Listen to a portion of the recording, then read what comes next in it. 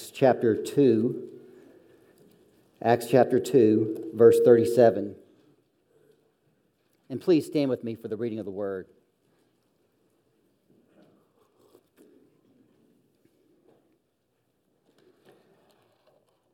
Now when they heard this, they were cut to the heart and said to Peter and the rest of the apostles, "Brothers, what shall we do?" And Peter said to them, "Repent and be baptized, every one of you, in the name of Jesus Christ, for the forgiveness of your sins, and you will receive the gift of the Holy Spirit. For the promise is for you and for your children and for all who are far off, every one whom the Lord our God calls to himself." And with many other words he bore witness and continued to exhort them, saying, "Save yourselves from this crooked generation." So those who received his word were baptized, and there were added that day about 3,000 souls. And they devoted themselves to the apostles' teaching and the fellowship, and to the breaking of bread and the prayers. And awe came upon every soul, and many wonders and signs were being done through the apostles. And all who believed were together and had all things in common. And they were selling their possessions and belongings and distributing the proceeds to all as any had need.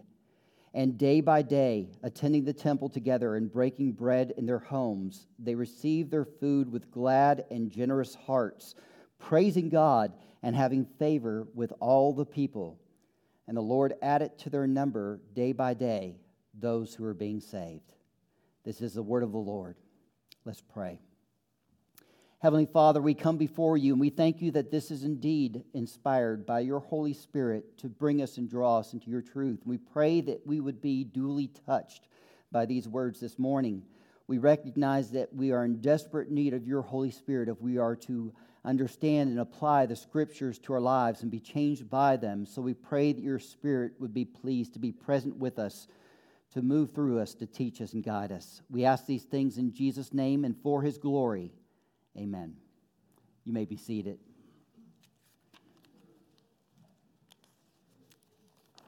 In this section of Acts chapter 2, if you recall from last week's sermon, Peter has just preached a powerful sermon on the day of Pentecost after God has poured out his Holy Spirit and demonstrated his pouring out with many wondrous signs and wonders. And at the conclusion of his sermon, Peter says these words, "Let all the house of Israel therefore know for certain that God has made him," that's Jesus, "both Lord and Christ, this Jesus whom you crucified." What a powerful conclusion.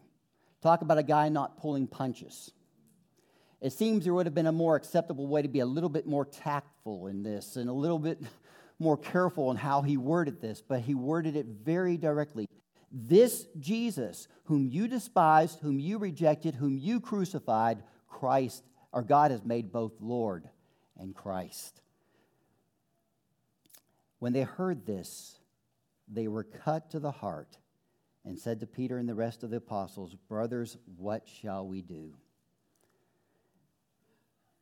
This is the Spirit at work in the sermon that Peter had preached. I am keenly aware of the necessity of the Holy Spirit to attend any sermon I try to preach. First of all, because I'm not as intelligent as many others, because I'm not as gifted as many others, and therefore I know I feel even greater burden, the weight of the necessity of the Holy Spirit to be here. We need the third person of the Trinity to move through the Word of God, to touch and affect the hearts and lives and minds of people in such a powerful way. He ends on what seems like a somewhat accusatory note, and the response is overwhelming. Instead of rising up in indignation and saying, "How dare you accuse us? How dare you bring this to our eyes?" I have to wonder if there wasn't some sense of people here who were present when Christ was crucified. Now, there were a great number, as Luke tells us, that were gathered from throughout the Roman world. But perhaps some of those who were present were there when Christ was crucified. Perhaps some of them were present and cried out with the chief priests and Pharisees, "Away with this man, crucify him. Let his blood be upon us and our children." And the Holy Spirit, working through Peter as he preached this sermon, touched and affected these hearts in such a dramatic way that they felt the awful ignominy, the shame of what they had done. They had betrayed their only Lord. They had claimed for centuries and millennia that they had been looking forward to the coming of Messiah. And when he had finally come, they had despised and rejected him and called for his brutal execution. And how many of them are deeply convicted at this point? What have I done? I share in the guilt of shedding innocent blood.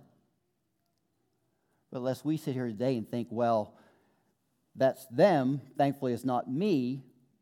Remember why Christ died. He died for my sins. He died for what I have transgressed against God and how I have committed iniquity. And therefore, I share in that same guilt and shame that sat upon them. It moved them to such a powerful way that they cry out, "What must we do?" I can almost see them because it says Peter preached the sermon, but they're calling out to all the apostles. What must we do? I can almost see them trying to grab a hold of them if they can. What are we going to do? Our case is most desperate. You have preached and you have shown us the illness. You have shown us the result of the illness. But what are we going to do to be cured from this illness? How can we be saved? I'm reminded of the Apostle Paul many chapters later when he was in Philippi and imprisoned falsely. And as he and Silas were in chains and praising God in the midnight hour, then the Lord came and shook the place with a great earthquake and set all the prisoners free. And the jailer rushed in, assuming that they had all escaped, and knowing that the punishment for allowing them all to escape would be his own death, and no one would ever believe that there was a mighty earthquake and they had all managed to escape miraculously, he drew his own sword to slay himself, to end his own life. And Paul said, "Put away your sword, we're all still here." As a child, I remember wondering about that. How did Paul keep everybody there? They probably heard him and Silas praying and singing songs and praising God, and realized that that was directly connected to the earthquake. And anybody who can pray down an earthquake, you might want to stay and listen to what he has to say. So they stayed and remained. And then the Philippian jailer was even more terrified. It's one thing if they had all escaped, but here they are staying. And he falls down before Paul and grabs a hold of him. "What must I do to be saved?" What a wonderful thing to be so convicted by the preaching of the gospel of Jesus Christ that one sees his or her own neediness, emptiness, becomes keenly aware that there is nothing good within me, as we confessed from the Heidelberg Catechism this morning. There is nothing good in me. I am prone only to evil, and I desperately need someone to come and be my Savior. And they cry out, "What shall we do?" This is a genuine mark of the beginnings of the fruit of repentance. I acknowledge that I have sinned. I acknowledge that what you're preaching is true. Now I'm desperately looking for some hope of escape. And Peter gives it to them. "Repent and be baptized, every one of you, in the name of Jesus Christ." Isn't this a remarkable word, repent? It's a word that we don't hear quite enough of today in the modern church in America. Did you know what John the Baptist's first message was when he began his earthly ministry? Repent, for the kingdom of God is at hand. You know what Jesus Christ's first message was when he began his ministry? Repent, for the kingdom of God is at hand. It all begins with repentance and faith. One must be awakened to the fact that I have sinned. I have offended a holy God, not just a holy God, a thrice holy God. And as such, I am deserving of His judgment and His wrath. And if He were to pour it out upon me, I could not complain of any type of injustice whatsoever, because it is fully deserved and merited on my part. I have earned every bit of it and more. But because there is some impetus within me longing for self-preservation and for some hope. Is there any? And when the message of hope is preached, then to turn from the sins and turn to Christ and look to the cross and look to Him as your only hope of salvation.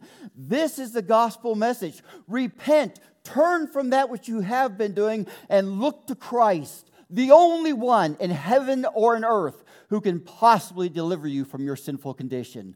What can wash away my sins? It's still true. Nothing but the blood of Jesus. So he says, repent and be baptized. Now, why does he bring up baptism at this point? Well, baptism is important because, first, it's one of the sacraments. God hasn't just given us sacraments because we have a religion and we have need of certain rites and rituals if we're going to have a religion. God has given them to us because they have importance and meaning to us. Through the sacraments, God conveys grace. They are a means of grace. And through the sacraments, He portrays with outward visible signs an inward reality and seals or confirms the faith to our hearts. Repent, look to Christ, and be baptized for the forgiveness of your sins. The outward washing symbolizes the inward cleansing, just as in the Old Testament, circumcision, the cutting away the flesh, symbolized the removing of our flesh so that we might live holy unto God, and so marked the descendants of Abraham as a covenant people belonging to the Most High God. So baptism symbolizes the washing away of our sins. The removing of the flesh symbolizes a cleansed heart, and becomes a seal or confirmation of our faith when we say that we indeed trust in nobody but Jesus Christ to save us. Our sins are forgiven in Him, have been washed away, and so the outward sign is provided to confirm in our hearts that inward reality. Be baptized for the forgiveness of your sins, and you will receive the gift of the Holy Spirit, just as we have. Notice this, for the promise is for you, and for your children, and for all who are far off, everyone whom the Lord our God calls to Himself. The promise that God has made to be a covenant people and to call out for Himself, or to have a covenant people and to call out for Himself a people from this earth, extends to you, to your children, and to those who are far off. There are several things I thought are noteworthy about this. First of all, the promise is for you. This is a promise that you can appropriate. This is a promise that you can lay hold of. This is the hope that we are in covenant with the Most High God. The Bible ends with the picture of the New Jerusalem, the city of God, the bride of Christ descending from heaven to the earth. And the fulfillment of that great promise that permeates the Old Testament. I will be your God, and you shall be my people. And the dwelling place of the Most High God will be with His people. This is the great hope running throughout the Old and New Testaments alike, that one day God Himself shall make His full abode with His people. And this promise extends to you and to your children, forgiveness of sins and adoption into the family and grafting into the body of Christ, a vital union with Jesus Himself can only come about through the work of the Holy Spirit fulfilling that promise in your lives. But then it extends to your children as well. I was not raised in a Presbyterian church. I was raised as a Baptist. And as such, of course, I didn't believe in infant baptism. I remember when I talked to a former pastor here, he came to visit us after we started joining the church, and I said, well, there's some couple things I won't be able to agree to. One of them is infant baptism. He said, that's fine. You can still join our church and worship with us. We're happy to have you. And he let me go on talking about my children being born. And I mentioned my first daughter, Ashley, and I said, when I first held that little baby, I was so keenly aware of how deeply I wanted that child to be in heaven one day. Now, the great weight and responsibility that God had placed into my arms to train this child up to fear him. And we got home the very next night from the hospital, and I walked outside, and she was a tiny infant. She couldn't understand a word I had said. But I looked up to the sky, and I told her, Ashley, I said, out there beyond the stars is a place called heaven. In that place is a being called God. I'm going to do everything in my power by his grace to teach you about him, to train you to fear him, and to pray for your salvation and conversion. The pastor let me go on, and he stopped and said, well, that's what we do. We just add the sign. That stuck with me. For the next few years, I began to think upon that. I realized I believe in the covenant. I believe that my children are part of the covenant with me. That God is a God not just for me, but for my household. That he will not just save me, but he will save my family as well. This is for you and for your children. And then finally to all those who are far off. Mention the Gentiles, the bringing in of nations, tribes, and tongues, and all kinds of people from across the globe to come into this glorious covenant relationship with the God of Israel. Have you ever thought sometimes it's really nice to read about the promises of God, but how do I know for certain that they apply to me? There are places in Scripture where God, I think, hints that yes, this all applies to you as well. I remember I was struggling with this one night, and I was like, I can understand that Paul was saved. I can understand that John was saved. I can understand that these great heroes of mine were saved. But can I truly be saved? Could God truly draw me into heaven? If only I had a sure word. If only I had some firm confidence and hope. And as providence would have it, I was reading through the Gospel of John, and I came to John 17. And those words just leapt off the page at me, where he said, I pray not just for these, but for all of those who shall believe upon the word which they shall preach. I was like, wait a minute, I believe upon that word. There's Jesus praying directly for me, recorded in sacred Scripture. Here it is again, to all those who are far off. Do you think we're far off? Yes, by time and distance, both. And yet the promise is as certain for us as it was for them on that day. The same Holy Spirit is still at work in the world, changing and confirming hearts, drawing people unto himself. The same Holy Spirit that moved through Peter so mightily that day is at work today as well in the world.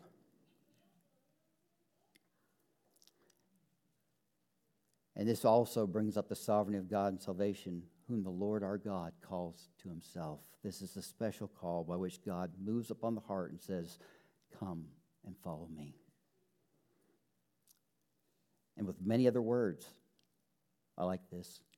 We're going through the book of Acts also in our care group, and later on when Paul is speaking to a group of people as he's about to leave and go to Jerusalem, and Luke emphasizes that it took him some time to finish the sermon, so long that one young man fell asleep in the window, fell out of the window and died, and had to be resurrected from the dead.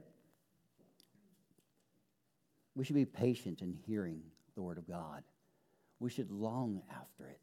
This should be our food and our meat and our drink.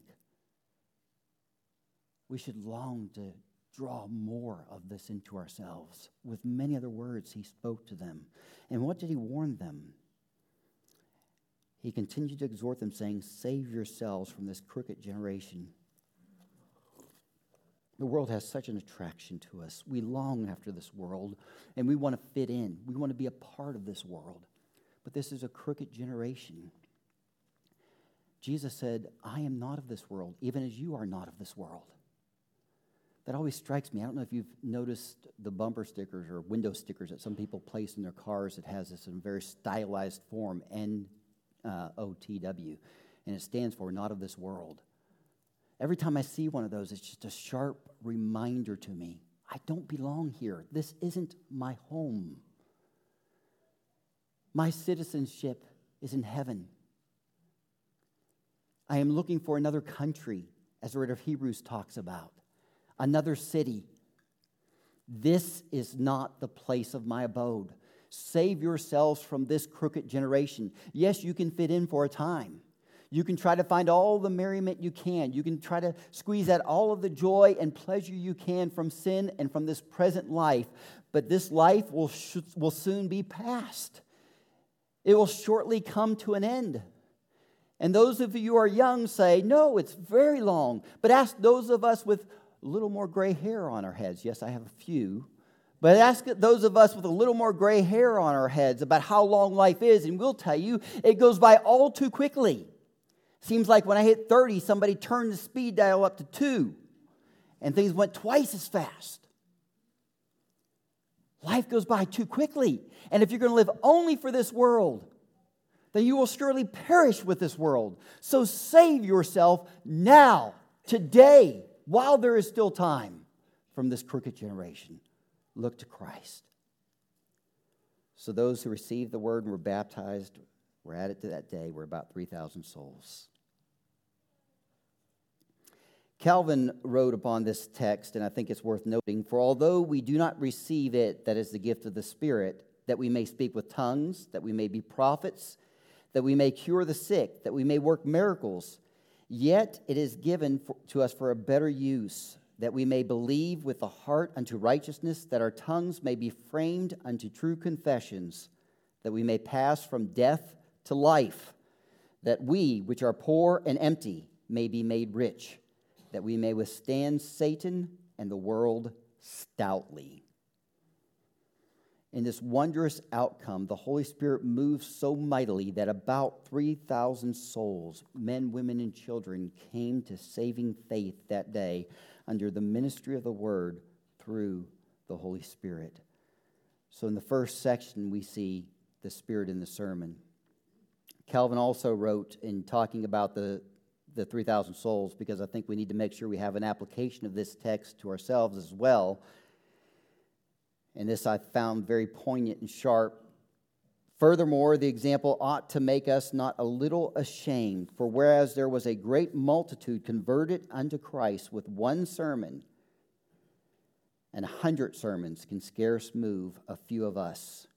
And whereas Luke says that they continued, there is scarce one among 10 that shows even a mean or common desire to profit and go forward. Yes, rather, the more part soon loathes our doctrine. So, a very good reminder, if 3,000 were moved, we should be moved as well under the preaching and ministry of the Word of God, attended by His Holy Spirit. And then we come to the next section. And as I was thinking through the sermon, I was thinking, what's the sort of the nexus here between these two passages? If you're looking at your Bibles, likely there's a division here. It says, in mind, the fellowship of the believers as a title for the next section. So what's sort of the nexus here? Well, I thought about it. Well, the first part is really the Spirit in the sermon and how the Holy Spirit worked in changing hearts and lives and drawing people into Himself.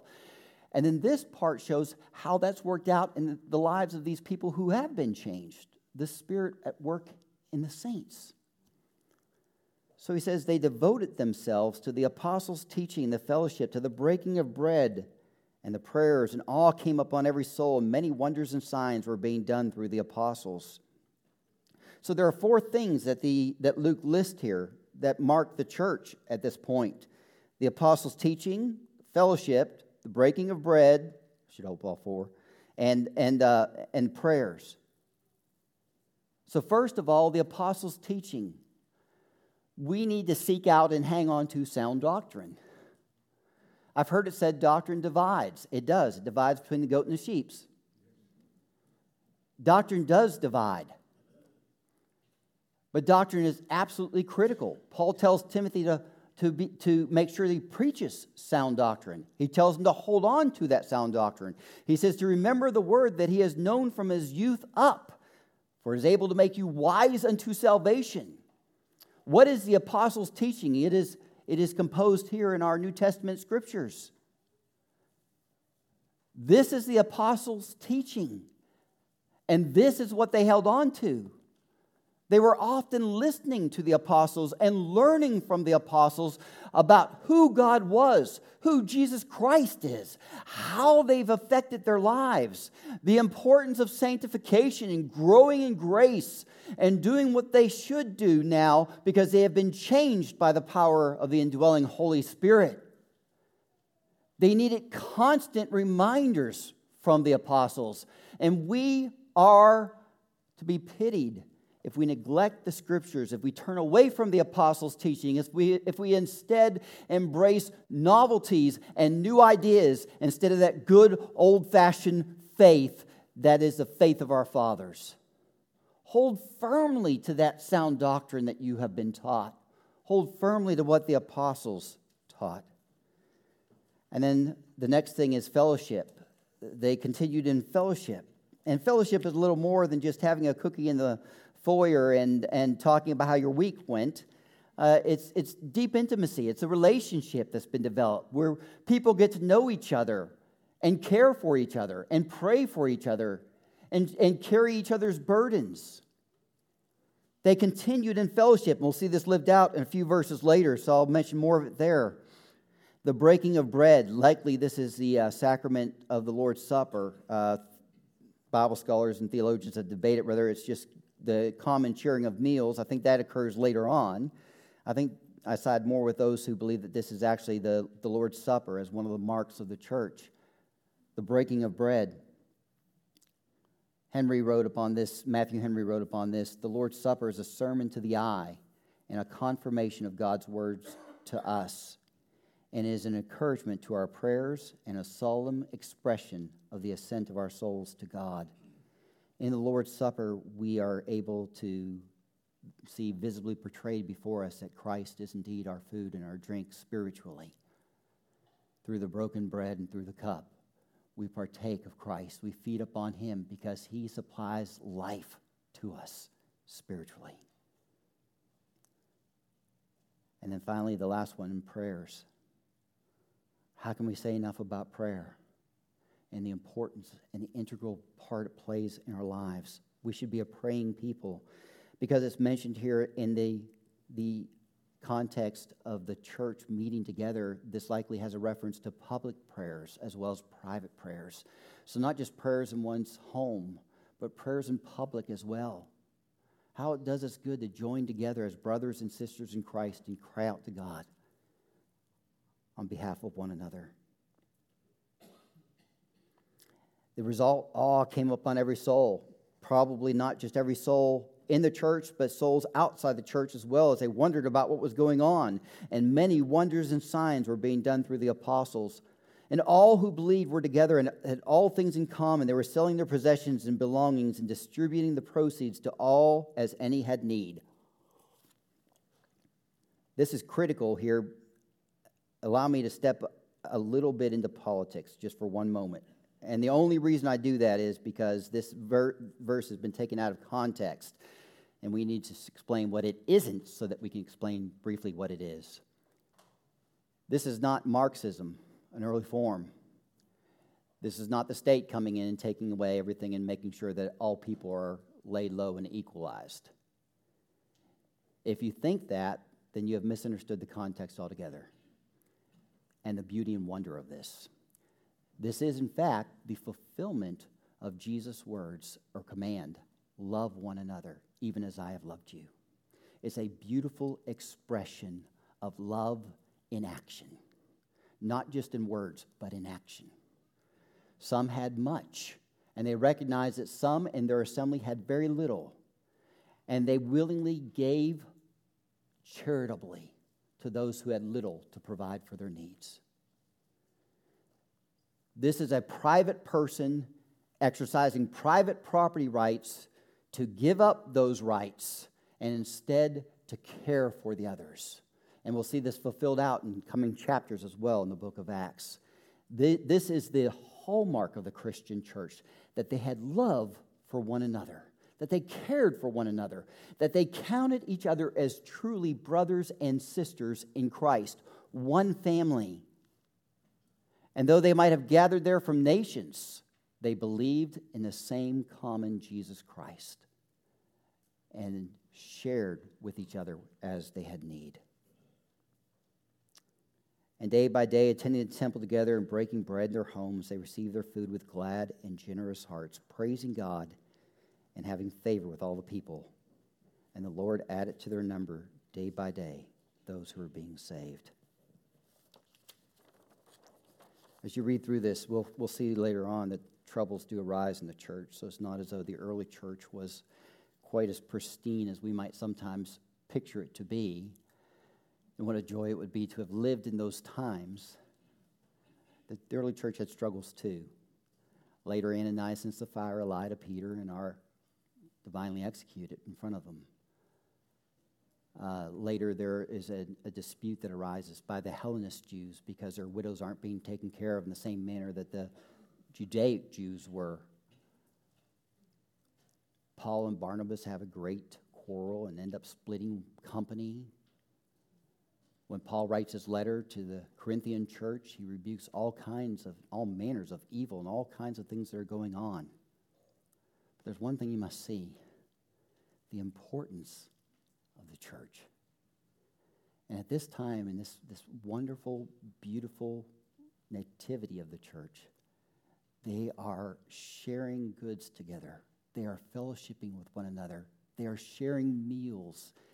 They are expressing love and concern and passion for each other. The Holy Spirit is at work mightily in the church. May He do the same in ours today.